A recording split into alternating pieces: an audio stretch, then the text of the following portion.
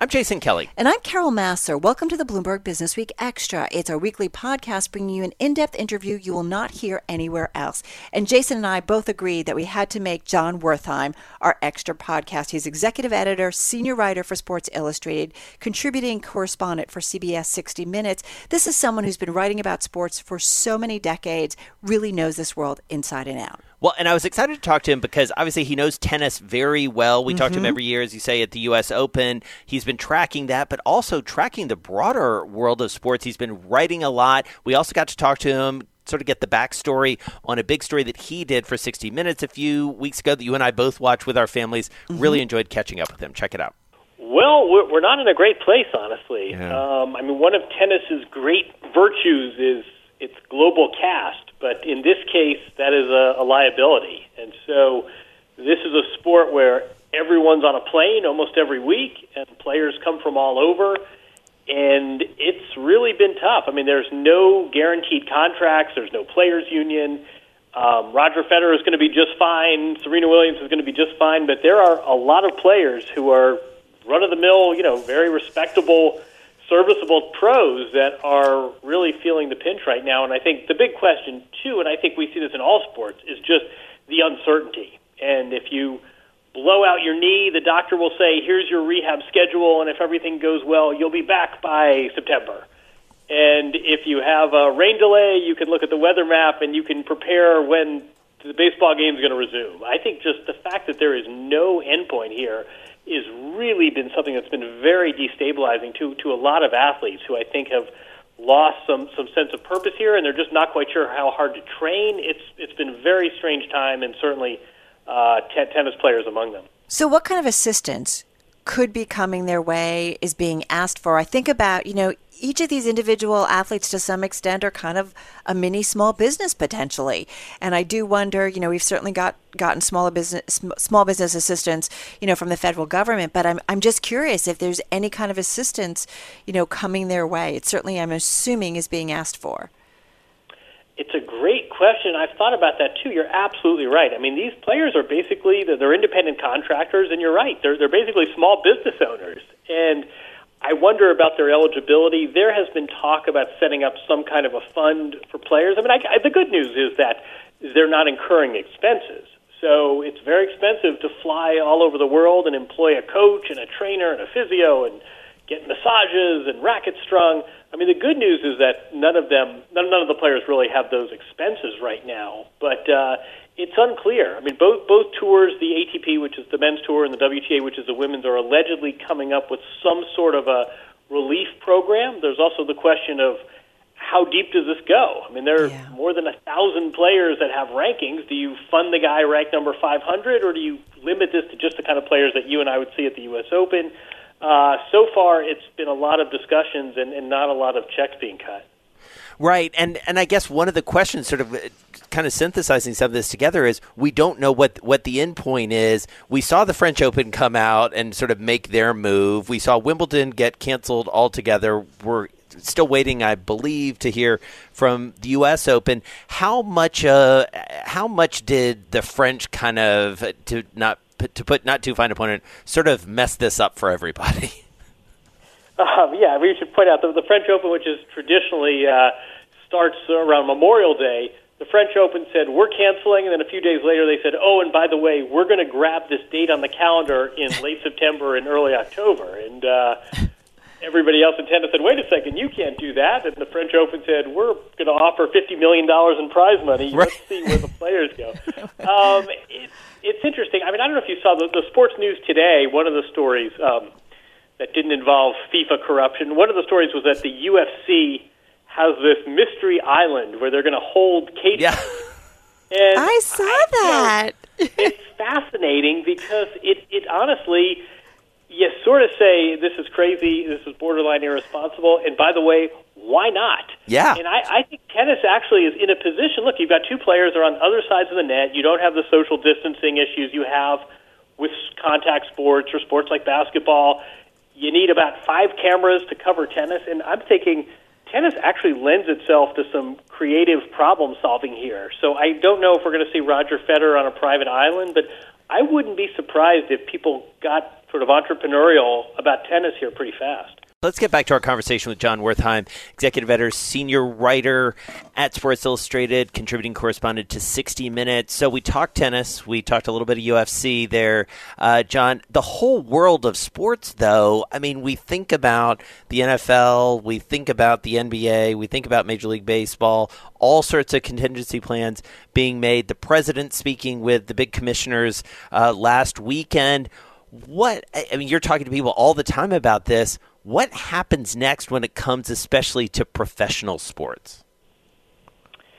It's a great question. I mean, usually in times of crisis, sports bring us together, and whether it's 9/11 or Katrina or a war, sports have this sort of unifying quality. In this case, I can't think of anything worse than sport. I mean, you've got this communicable, infectious disease, you've got this terrible virus, and what could be worse than putting 60,000 people in one place and telling them to all stand in tight quarters and then all go down the same escalator when the game is over?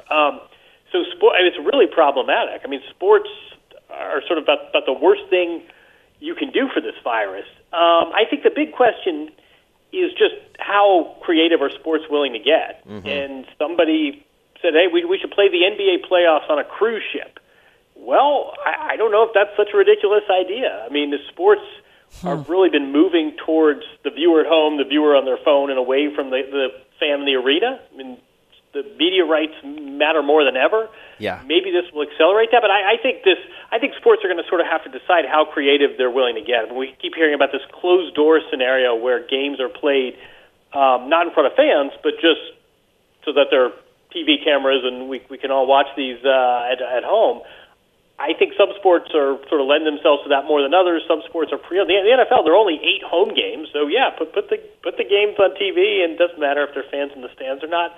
There's some logistical challenges there, but I just we keep talking about flattening the curve and when we're going to get back to some semblance of normalcy. I think sports are going to be about the last thing to resume, just because the idea of packing 20,000 fans into an arena to watch a basketball game is about the worst thing you can imagine. So it's really interesting, and I think we've obviously never had anything like this, but I think sports are going to have to figure out sort of how creative they're willing to get, because the NFL starting the first Sunday in September doesn't seem particularly likely right now. Right. So, Jon, this is something in terms of the sports world, at least in your view. Do you anticipate that in 2021, easily we're still dealing with the after effects of it on the sports world? I'm reluctant to sort of speculate too much. I mean, I feel like we all need to kind of respect the unknown here. Ideally, when there's a vaccine, I think it's a different ballgame. Yeah. But I don't know. I mean, would you? Let me turn this on you guys. Would you guys go to a Yankees game or a Jets game in the fall? No. Yeah, Not I a think chance. a lot of people have the same. Yeah, exactly. And we know this. We know this from how we got into this mess.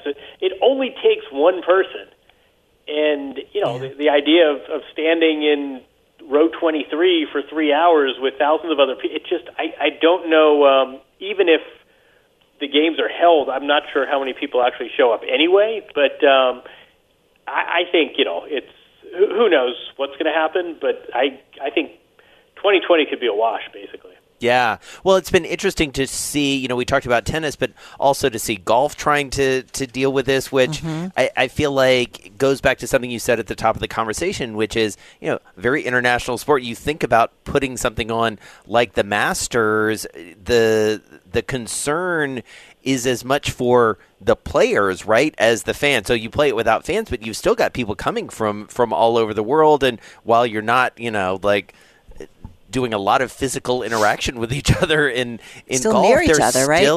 There still is some sense of proximity, but I guess there's also a huge amount of money on the line here, and the economics get pretty complicated. Yeah, I mean, I think this is a sort of a classic struggle, right, between health and finance. I mean, we see this in our daily. In our daily presidential press briefings, yes. This tension between public health and this economic crisis and health crisis. But I think, a sport like golf, a sport like tennis, there's only one locker room. And a tennis player made this point to me, and I think it's a really good point, which is, listen, we all want to get back out there. We all want to be making money. This has been financially devastating. but it takes one player's racket stringer who is on the back of a flight from Slovenia. I mean, it's just the flukiest interaction, and you're talking about dozens and dozens of players all in one locker room, and it just takes one positive. And we saw this with the soccer game in northern Italy. Right. It just takes one positive, and I think you're right. Even if there are no fans in the stands, you've got players, you've got officials, someone's got to operate those cameras, someone's got to be in the broadcast truck, and suddenly, even in this closed-door scenario, even without selling a single ticket, you're still talking about hundreds and hundreds of people on the grounds. I think the threshold for when is it healthy enough and when are we economically desperate enough is something that's going to be really interesting to monitor. Well, and listen, it's been interesting to monitor the Olympics and how long it took them to really back off. I mean, there's the penultimate, gathering of athletes from all over the world, thousands of people who come to see it, and you understand why it took them a while to do it, but they had to. And you do wonder about the future of these kinds of events, especially if we continue to see, viruses continue to be kind of a part of our world, Jon. I mean, I think that's what's really scary about all of this, that there's a COVID-19 because there were 18 predecessors. Yeah. Right. And we may get a vaccine for this, but who knows when the next one is coming, and who knows if we go back to normal and then in October they say, you know what, there's been a flare-up, everyone back in shelter at home. And, I mean, the Olympics is just, again, to what I was saying before, imagine somebody said, it's exactly what you said, Carol. You've got millions of people coming from all over the globe. You have athletes from all over the globe. They're going to be staying in something called the Olympic Village, where right. they all are staying together. You almost could not imagine a worse scenario for an infectious disease. So, it sounds trite, and we keep hearing words like unprecedented, but I really think this is a pivot point in history that we're all going through right now. And so, Jon, I want to switch gears a little bit because I was excited to talk to you in part because the report you did recently on 60 Minutes about Africa and basketball players was really well done. Just a nice piece of investigative journalism. My family and I, we're big 60 Minutes fan. We love when you do stuff on that program. Tell us a little bit about the story and maybe where it goes from here. Obviously, we're in a different world. Only got about a minute here to do all of that, but I wanted to make sure we talked about it. Long story short, there's been this tremendous and tremendously successful wave of African players into basketball, into the NBA. It's been a great story, but there has been an underside to that, which is a lot of players that have come to the U.S. under very dubious circumstances and have not been successful. And there are a lot more tragic figures than there are heroes here. And basically, long story short, what we discovered is that you have this I-20 visa program. It's basically an honor system, and schools are able to sponsor these kids, and there's very little checks and balances, and the school that somebody sets up in a church that probably only has room for a couple dozen kids is somehow issuing dozens and dozens and dozens of these I-20 visas, and it really is a loophole that it's how these kids get here. These kids are recruited. Sometimes they're not even basketball players. Just somebody says, "Hey, this guy's 7 feet tall. Let's get him here, and we can deal with the rest later." And there are a lot of sad stories, and there are a lot of happy stories. But there is a sort of, we said that the trail is littered with sad tales, and I think a lot of it's for this loophole. And that was Jon Wertheim, executive editor for Sports Illustrated. Such a thoughtful guy and really left us with a lot to think about. Well, and I think it summed up our week, too, about how 2020 could be a wash when it comes to sports. And then he just took a step back even further about where we are in history. And he said this could be a pivot point in history. And so well said. You've been listening to Bloomberg Businessweek Extra. Be sure to tune into Bloomberg Businessweek Radio live Monday through Friday at 2 p.m. Wall Street time on Bloomberg Radio. I'm Carol Massar. And I'm Jason Kelly. This is Bloomberg.